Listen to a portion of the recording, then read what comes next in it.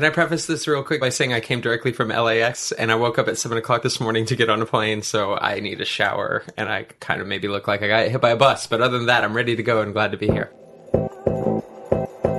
Hey, I'm Jeffrey Masters, and today on LGBT Q&A, I'm talking to Laura Jane Grace, the creator and frontwoman of the punk rock band Against Me. We talk about the band and being part of the DIY punk movement. How when you're a self-proclaimed anti-capitalist band, things can get really complicated when you start to finally make money from your music. We also discuss her internalized transphobia, as she describes it, and how dealing with self-hatred for so many of us is an ongoing process. So all that is coming up. If you enjoy the interview, please tell a friend or help spread the word on social media. I love seeing your tweets and interacting each week, so thank you for that. If you want to connect, I'm on Twitter at JeffMasters1. The show's on Twitter at LGBTQpod. And then as always, don't forget to check out our old home at AfterBuzz TV. They're the #1 place for all your TV after show discussions. All right, without further ado, here's the interview. I've kind of passed that point of being tired where that's just like status quo. I'm used to operating with little to no sleep, so it's fun. Yeah, you have a lot of endurance. I was reading the book. Yeah. You kind of lived the rock star lifestyle that I imagined, like staying out late and drinking and doing drugs and not sleeping. How did you sustain that and perform every night? Geez, I don't know. I mean, I am here. I'm alive to tell the tale, right? Part of it's being young, I think, you know? I mean, a lot of it's cliches. It's like, that's part of the music industry, or that's part of being in a band, you know? Yeah. And it's just par for the course. I mean, it was kind of like the stereotypical story, too. Mm-hmm. I mean, not with a transition. Yeah.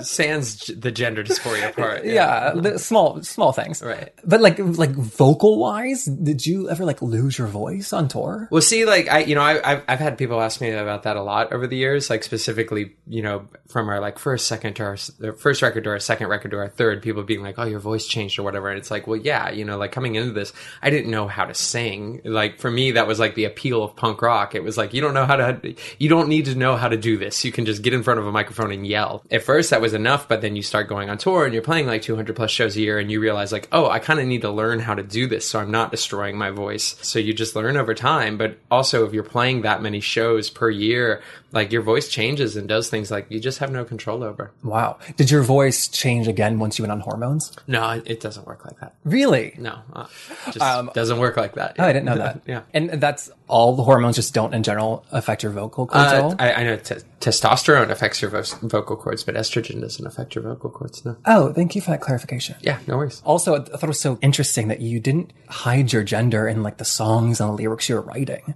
Mm-hmm. I thought that was fascinating. I also wonder if that was like helpful for people to see, just like this paper trail of here she is, she's been processing it for so long. I think afterwards it dawned on people more so, you know, but like at first, because I've always turned to writing as like a cathartic outlet, you know, so every Against Me record has songs that are just me working out what's going on in my head. And at first I felt like I really had to like veil that in metaphor. And then after a while, you know, maybe it was like my subconscious pushing me towards like seeing how much I could get away with saying, and then realizing no one was catching on. After a while, it was just like, okay, well, you know, how blatant can I be? But no one has ever said anything, you know? That's like the anarchist in you. Like, what can I get away with? Anarchy and like nihilism was such a big part of why you said you were attracted to punk music. Are you still as connected to punk music from those standpoints? Well, there's a real distinction that should be made between anarchism and nihilism. You know, nihilism was definitely what attracted me to punk rock first. You know, the whole live fast, die young thing, and especially living in South Florida at the time, and I really never thought I would escape South Florida. I had a politicizing moment when I was like 14, 15 years old. I got arrested, beat up by the cops, charged with battery on an officer, resisting arrest with violence, and got stuck in the court system for years. And that really opened my eyes to politics, and specifically anarchist politics. And, you know, anarchism as a philosophy isn't just like, you know, about destruction or chaos or anything like that. You know, it's really about thinking for yourself, questioning authority, and, you know, no gods, no masters. I was surprised too that like it wasn't just like throwing around the word anarchy. As you just explained now, like you knew what it meant. You knew what you were fighting for. Mm-hmm. I don't know. I couldn't have defined anarchy. or even nihilism. Right. Well, I mean, there are definitely many brilliant anarchist writers out there. I used to read a lot of Emma Goldman, specifically, and the Florida radical activist scene was something I got involved in at a young age through doing Food Not Bombs, which was, about taking reclaimed food and serving it to the homeless. And through there, just got organized with other activists, and we used to meet up regularly, organize things like May Day parades, youth liberation conferences, road trips to various protests. This was all around like late 1990s WTO riots and things like that. But I was, very interested in that scene. And I thought too, like when you were growing up, you had this dream. You wanted to lead like a band. It's always been what I wanted to do. Yeah. But it seemed like in the book you had that dream before you even started playing guitar, or sure, yeah. Before you even knew if you had the talent or skill. Sure. I never had any other ambition to do anything other than be a musician and be in a band, I just knew from a very early age. And really I had a moment, my earliest moment of self-identification was seeing Madonna on screen and being like, I want to be that. I want to be her when I grow up. But I saved up money mowing lawns to get my first guitar when I was 8 years old, and I just always knew this is what I want to do. It's just so lucky in your situation that you had the talent to match that desire. Well, again, that was what was appealing about punk rock. It was like, I don't need talent. I can just fake it, or I can just scream, or I got 3 chords together. I can start a band. But I would challenge you that your songwriting is a little bit more than just nothing. Well, thanks. But I attribute that to work. Hard work and putting in the hours of writing. Do you know when you've written a great song? I really think every artist is filled with self-doubt to a point, where you write something and you're like, it's crap. It's no good. So I still definitely have those moments, but it's really more about when a song's easy and when it comes to you instantly and you don't have to work for it. Those are the really gratifying moments. Oh, I love that. Do you have an example from the last album? Well, the most recent album, Shapeshift With Me, which came out in September, was probably the easiest Against Me record to write, just specifically because I was working on the book. So usually in the past, the pressure was always on songwriting. And because now the pressure was on writing a book, songwriting became my procrastination tool, where it was okay, my editor wants a chapter and it's due at the end of the week, but maybe I'll pick up my guitar instead and write a song. And it really just so much about the book was reflecting on the past. Songwriting just became about how do I feel right now, immediate, I just want to capture right now, this instant, and I don't want to overthink it. Maybe I got a crush on someone, I'll just write a dumb song about having a crush. But that was really satisfying, Speaking of the book, the title it's the T word. It's tranny. Before I read it, I thought you were going to be advocating for a positive usage of the word, but it's very much the opposite. I don't like the word. Honestly, in ways talking about or doing the book tour is more draining because of the title of the book and having to hear it so much and look at it, so many pictures of my face with the word tranny above it. It's awesome. But it's a complicated word. We were talking about Kate Bornstein before this, we started filming, and I just did a panel with Kate Bornstein in Miami, and she was talking about the word with me and, explaining the history of the word to me. And she was saying that it was a word coined by Australian trans women who came over, and just Australians have a tendency to shorten words. But at the same time, I know that it's a word most often used in hate now, it's a complicated word, but a lot of my book is about self-loathing and self-hatred, internalized transphobia. So in that way, it's a fitting title, and I like challenging words too. I like that it hopefully makes you think. Yeah. And speaking of Kate Bornstein, it's the word that she says she most identifies with. It's how she describes herself. I know that's not your story, but it's how she celebrates. Right. So there's so many different meanings and feelings. Well, what are you going to do in that situation, really? Where that was a word that I came out as trans when I was 30, right? So it wasn't a word that I had much history with before that, other than knowing it as something that was derogatory, right? So then you meet a trans person who's I identify with that word. And then you meet another trans person who's I hate that word. Your title of your book is disgusting. Never say that word around me. And you're just standing there I wrote a book and this is the title of the book. So what side are you supposed to take? Which trans person are you supposed to side with in that instance? Again, it's a challenging word. And I think discussion's important around it, and different perspectives are valid, but it's the title of my book, you know? And you're like, please judge me based on what's inside the book. Well, it's a cliche, but yeah, don't judge a book by its cover. It's a cliche, but it's true. I mean, it kind of, like, I feel weird saying this, but it kind of irked me how freely other interviewers were able to just name the book. You know? Just like say it. Yeah. Yeah. No, I mean, that's like really jarring sometimes, actually. Yeah, for sure. And like the marketing discussions that sometimes went on behind the scenes around the book, it was like, whoa, this is like way weird. But yeah, because I was listening to other interviews and they're like, oh, the book's called this. And I was like, oh, like, are we using that word like so freely, especially non-members of the queer community? I mean, honestly, that's why it's like grating and it's tiring. And it's like, I'm doing like this radio interview and these like, you know, cishet people are throwing around the word tranny, and it's like, this is really disgusting to me. I don't want to do this anymore. Yeah. But here I am. But yeah, what are you gonna do? Yeah, and like, who am I as a non-trans person to tell you you can't use that word? Yeah. Fascinating. It's so different coming out publicly versus privately. Is that a word that you heard a lot? Well, that was the interesting thing too about it. And I wrote a long column for Noisy. I read a column called Mandatory Happiness for the website Noisy, and I talk about the title in that. But, you know, I was so prepared for that word to be used against me for the first time as a slur, right?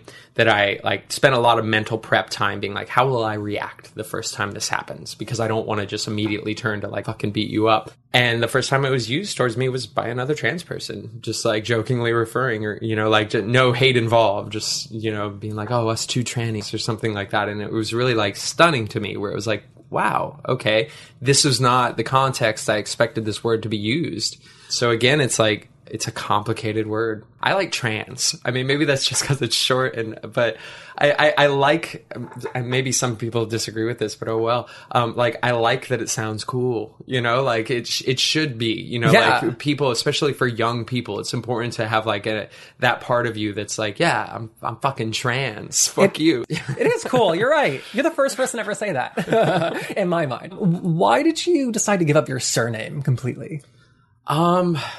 I don't really remember the logic even. No, really?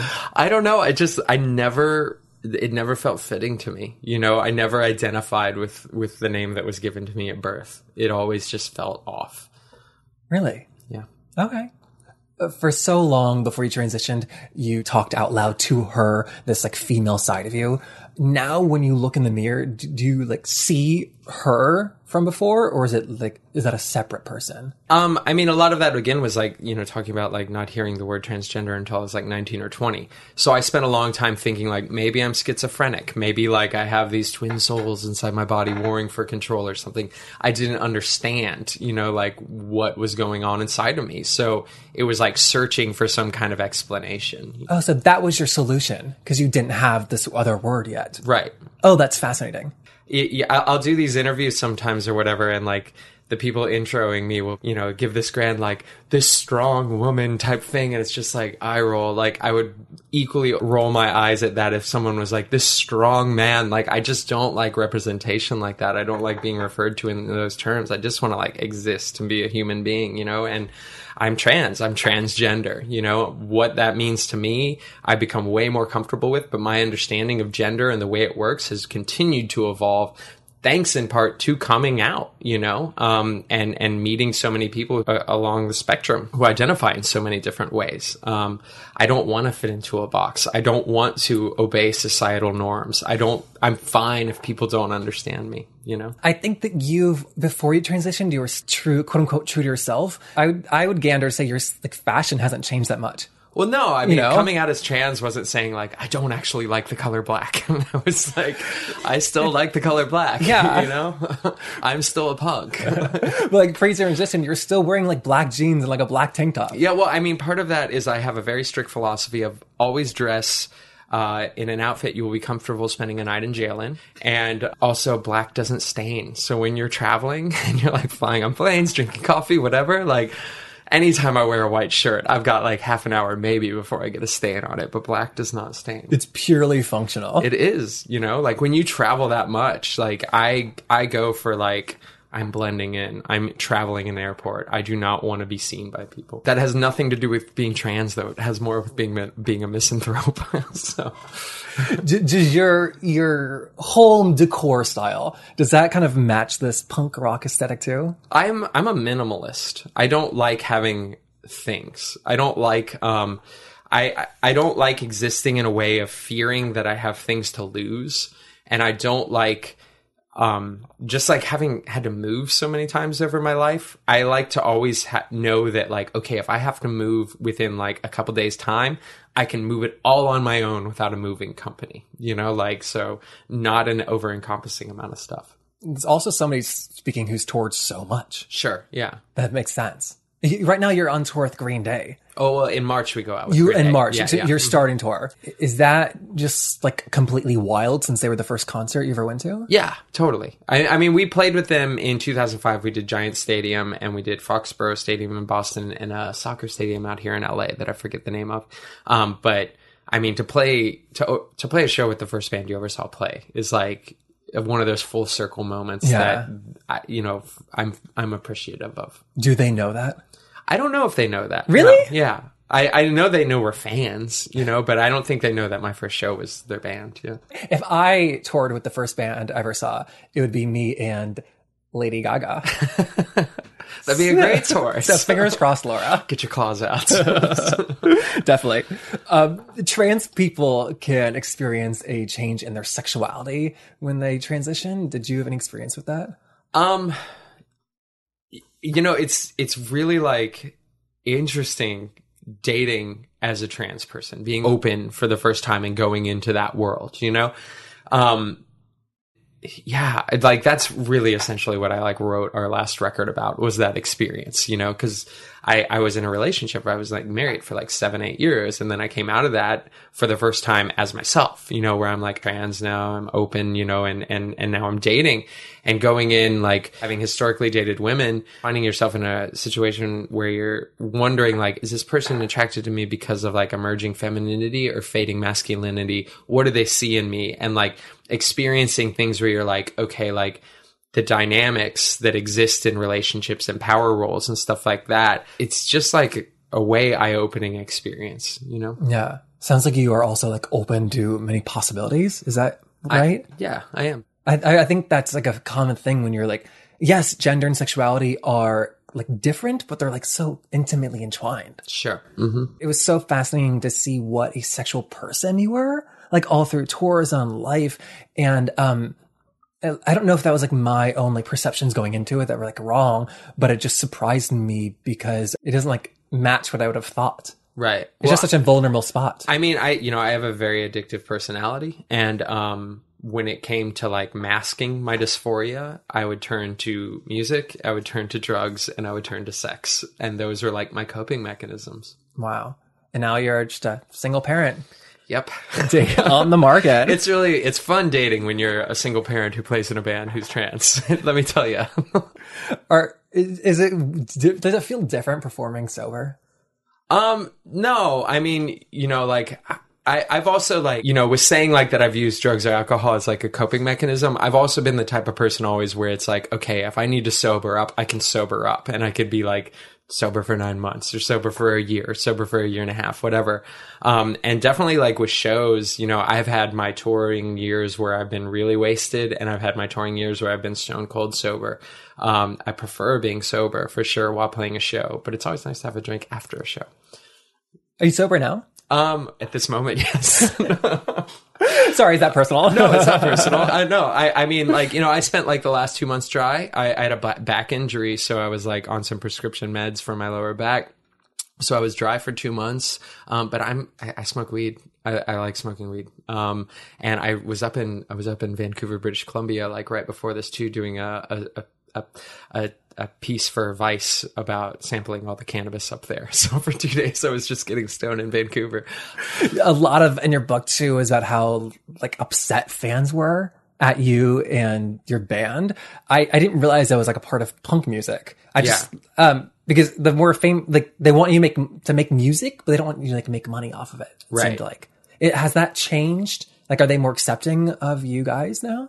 Yeah, I think that's past. I think a little bit of that is like really like younger attitudes, and I get it because I've been that way with bands too, where like you find a band, you latch on to them, and like they're yours, they're your band, and you don't want to see them become other people's bands, especially if those are the people who are like beating you up at school, So like when you're coming from a punk scene, like many punks like myself, I got into punk rock because I was getting beat up all the time, and punk rock seemed like a way to fight back. So then when like your favorite punk band becomes that jock at school who's beating you up's favorite band as well, you get pissed, right? But, with my band specifically too, coming from the DIY punk movement, coming from the activist movement, and being like an anti-capitalist band, obviously there's hypocrisy there when you start making money off of your art. But again, punk rock was something that taught me to always think for myself, to always question everything. And I've always tried to make decisions to the best of my ability. And at the same time, recognizing that there are certain economics involved in things, and if somebody's charging money at the door, saying like, hey, that's my fair cut isn't about like, give me money. It's just about, well, somebody's taking the money, and it should be fair, and that artists should be paid for their work, and that it is valid work. Being a musician, like name a society that's ever existed without music. It's artists deserve to be paid for their work. Absolutely. And Against Me is like 10 years old now? 12? 20. What, excuse me? 20. What? 20 years old. I started doing Against Me in 1997. So this is like our 20th anniversary coming up. It was wild, like hearing you like turning down like $500,000 record deals. And I was like, oh my God, she's 24. Like she's 25. Yeah. Like I can't imagine dealing with these issues. And you're like really thrown into this strange world, where like you do have absurd amounts of money being thrown at you and these absurd offers being made that ultimately like will affect your life for years to come. And at the same time, so many people who are like around you and the handlers like treat you like a child. So you're like existing in this weird like in between world like that. And you just like, it's a scary thing to navigate, I think though with like no experience, the band and you had so much business acumen just to brand yourselves as like the hardest partying band, and like these that's very smart. Yeah, maybe it was like for selfish reasons.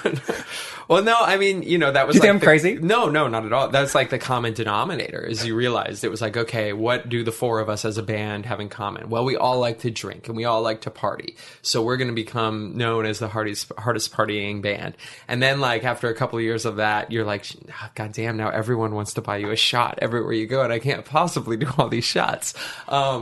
So it has its drawbacks, if you want to put it like that. That's so funny. It was just like the setting and achieving of simple goals early on. Like, I want to write 10 songs and record them. I want to play one show. You kept like checking that off. Right. Well, that's success to me. That's always been the measure of success. It's never been like, oh, did we make money off of it? It's always like, did we accomplish what we set out to do? You set out to do a show, accomplished, amazing. That's success. Regardless of if anyone came, it just happened. Same with putting out a record. It doesn't matter how many records you sell. It's just like you made a record. That's the success to me. That's the bar set. I wanted to write a book. I wrote a book. Who cares what happens afterwards? The success is that it exists for me. I agree. I think with the people who see this singing, they're hard out on stage. They don't see like those business steps though. They don't see that. Like you just see somebody like living one of your dreams. Right. And then it's such a big example about you never know what someone else is like dealing with behind the scenes. If I would have known how many emails were involved with being in a band, I would have become a lawyer. Yeah, there's a lot of, what's the word I'm looking for? Administrative work that goes into being in a band. It's like mind-numbingly boring. That's part of it too, though. Especially as the front woman. Yeah. 20 years, like you being the front woman, like you've been able to hold the band Against Me together through other rotating musicians. Right. Well, that was like always my philosophy behind it. My band wasn't one of those bands where like 4 people went into a room and the sound was born. You know, like I started this band as a bedroom project on my own with an acoustic guitar and a 4-track tape recorder. And then like after doing that, realized like, oh, it's more fun to play with your friends. You know, it's more fun to make music with other people. But especially when I was younger and it was like, okay, nobody's making a living off this or whatever. If I want to keep it going, I got to really understand that if someone can't do it anymore, that's just the way it is. And that can't deter me from wanting to continue to do it. I'll just have to look for other people to play with. And part of that was like the anarchist philosophy too. But just having that ability to be flexible and have the band grow and have it like, you know, shrink down if it needs to too, just as a means for survival. But so that's been the way it's been for my band, you know, and I've been lucky in that it's made it a better band, you know, like that anytime I felt like I've hit a wall of like, oh, well, I think that might all be all we can do musically. We might be peaking as a unit. Like there's been a change up where it's like, but now there's all these other possibilities because it's different players and people have different talents in different areas where they excel in. So it keeps it interesting. And I like your willingness to keep evolving as a band. You know, you have a record and it's great. We don't want a second one like that. Right. You know, we don't need to copy that. No, I mean, that's like, you know, that's selfish too, of like, I need to be engaged in what I'm doing. You know, I'm not just like pumping out records under the name Against Me that all sound like Against Me. Like, I want to like what I'm into. And in order to do that, like, you have to be representative of where you're at in your life. You know, I can't make the same music I made as a 18-year-old kid eating out of dumpsters that was homeless because I'm just not that person anymore. I'm a different person. So I have to make music that's true to the person I am now, you know? Yeah. The majority of your fans, are they people who have followed you for 20 years or are they like new people coming up? We're really lucky that like we have a really eclectic fan base. And a lot of that is because of the tours we've done over the years. You know, you go out and you do the Warped Tour and you get a couple fans from that. You go out and do a tour with the Foo Fighters, you get a couple fans from that. You go out and do a tour with Mastodon, you get a couple fans from that. And then punk rock also has this certain like always forever young element to it where there's always like new kids coming into it. So the crowd kind of remains has youth in it always, you know? So, and then, you know, opening it up too to knowing to like LGBTQ people knowing that it's like a safe space, you know, where like, okay, this is a band with a trans singer, you know, like that opens up another element to it too. So it's really like a diverse and cool audience. Yeah, I can't imagine growing up and like hearing music that I liked and a great band and then hearing a song that they sing called like True Trans Rebel Soul. Yeah. Like that would blow my mind. You know? Blows my mind to hear crowds singing it back. Yeah, really? For sure. But that was like another thing too that I really wanted to do with like our most recent record where like, you know, in talking about like writing dumb love songs, it's like there's so many dumb love songs out there that are just about some guy pining for some girl or some girl pining for some guy. And I think that there should be like, you know, all kinds of perspectives in that. I want to hear trans songs, like trans artists creating songs about mundane things like that, you know, like always relevant things like falling in love. I want to see like trans actors in action hero movies. I don't want it to always be about like this person who had this secret and came out as trans and then transitioned genders, you know, like that's been done. Like, let's make it interesting, you know? I don't want to start rumors, but there is a big thing on social media about the Star Wars movie. Yeah. I got to go and visit Lucasfilm yesterday. Oh, I really? got to do a tour because of that pretty much. Really? So there was like a campaign around The Force Awakens because I'm a total Star Wars nerd and I bought a Kylo Ren mask and I had a lightsaber and I took a picture and put it on Instagram, whatever. And like this campaign popped up of people signing a petition to get me in the next Star Wars movie. And it was like something like 25,000 signatures of people who signed it. And so like, you know, they were people at Lucasfilm were really gracious about that. And they're like, yeah, come on down, see the studio and do a tour, be on the Star Wars show. Wow. I treated it like an audition the whole time. I was like doing lines and acting. Like holding lightsabers. Like, calm down. Like you're just hanging out They're here. like, we think she's crazy. Yeah. That's really cool. Yeah, it was epic. Oh my God. So no role. No, but they'll be making Star Wars movies until we're all dead, so I've got another chance or two. That's so funny. This last thing about your music. Do you ever play it around the house, your own music? No. Not at all? Never, no. Would you tell me if it was true? I would totally admit to that, but I don't. Especially now with a kid. Like, my daughter is, like, the most brutal critic. Where I was, like, not too long ago working on a song in the other room, and she's, like, down the hallway, and she's like, that song is terrible. And I was just, like, crushed. But, yeah, I don't. I mean, like, once a record is done, it's done. I'm moving on. That's the perfect ego check, having a kid. Yeah, it really is. Can I ask why you blacked out your entire arm, the tattoos? Yeah, it was an accident, actually. I like the whole thing, the arm specifically. Like, obviously, I'm really into tattoos, and I've been doing like a full bodysuit, so much tattooed head to toe at this point. But with my arm specifically, I went to see an artist in the Bay Area that specifically, works in blackwork design. And they're the type of artist who doesn't really want you to tell them what to do. They just, want a general idea, and you either like their work or you don't. So I told them beforehand, I was like, I don't like this tattoo that I have here, and I don't like this tattoo I have here, but I want to keep this, and I want to keep this, and I want to keep this. So I was on my way into the tattoo appointment, and I'd flown across the country for it, and I saw a suicide jumper on my way into the tattoo appointment. It was like straight out of a movie where there was someone on top of the building trying to talk them down and a crowd down below. And so I went into that tattoo appointment just like so shaken, just like so rattled, and was obviously not on the same page as everyone else in the shop. So I sat down in the chair and just like wasn't really paying attention, and ended up leaving with like half of a black arm. Where I was like, he just totally went over tattoos that I wanted to keep. And what am I going to do? So I ended up having to go to a friend of mine who's also a tattoo artist. And I was like, can you just finish it off? Can you black it out? And that's kind of the story behind it. And now that that's passed, do you like it?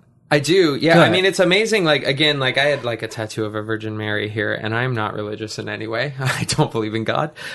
So like looking at it was always like, why the fuck did I get that? And it's amazing how much like, your arms like are so much a part of your identity. You see them all the time. So to have the perspective change of like not having to look at something that makes you unhappy all the time was really like, it changed my being, Wow. You mentioned religion, and in the book, when you were early on playing in church, you described playing as like a spiritual experience. Right. It's just like in terms of spirituality, do you still feel like that when you play? I do. Yeah. I mean, it's transcendent. It takes you to another place. At least the best shows, the good shows do, where it's like out of body experiences. I don't have to think about what I'm doing. It's all just there, and it happens naturally. And I mean, not to quote Eminem, but you lose yourself in the music the moment you own it. If I have a church, it's on stage, I think that's such a great place to leave it on. Thank you so much for this. My pleasure. And that's our show. If you enjoyed the interview even a little bit, please subscribe, rank us 5 stars, and leave a comment on iTunes. Leaving a comment is specifically one of the biggest ways to help new people find our show, so big thank you for that. You can also sign up for our newsletter at lgbtqpodcast.com. It is a great way to stay up to date on all of our new episodes, all of our live shows we've got coming up. And then I love hearing your guest suggestions each week, so keep those coming. The easiest way to connect is on Twitter. I tweet from @JeffMasters1. All right, I'm out of here. Special thanks to our partners at Panoply, our old home AfterBuzz TV, the Elon University in Los Angeles studio, Jason McMurdy, and everyone for listening. We'll see you next week.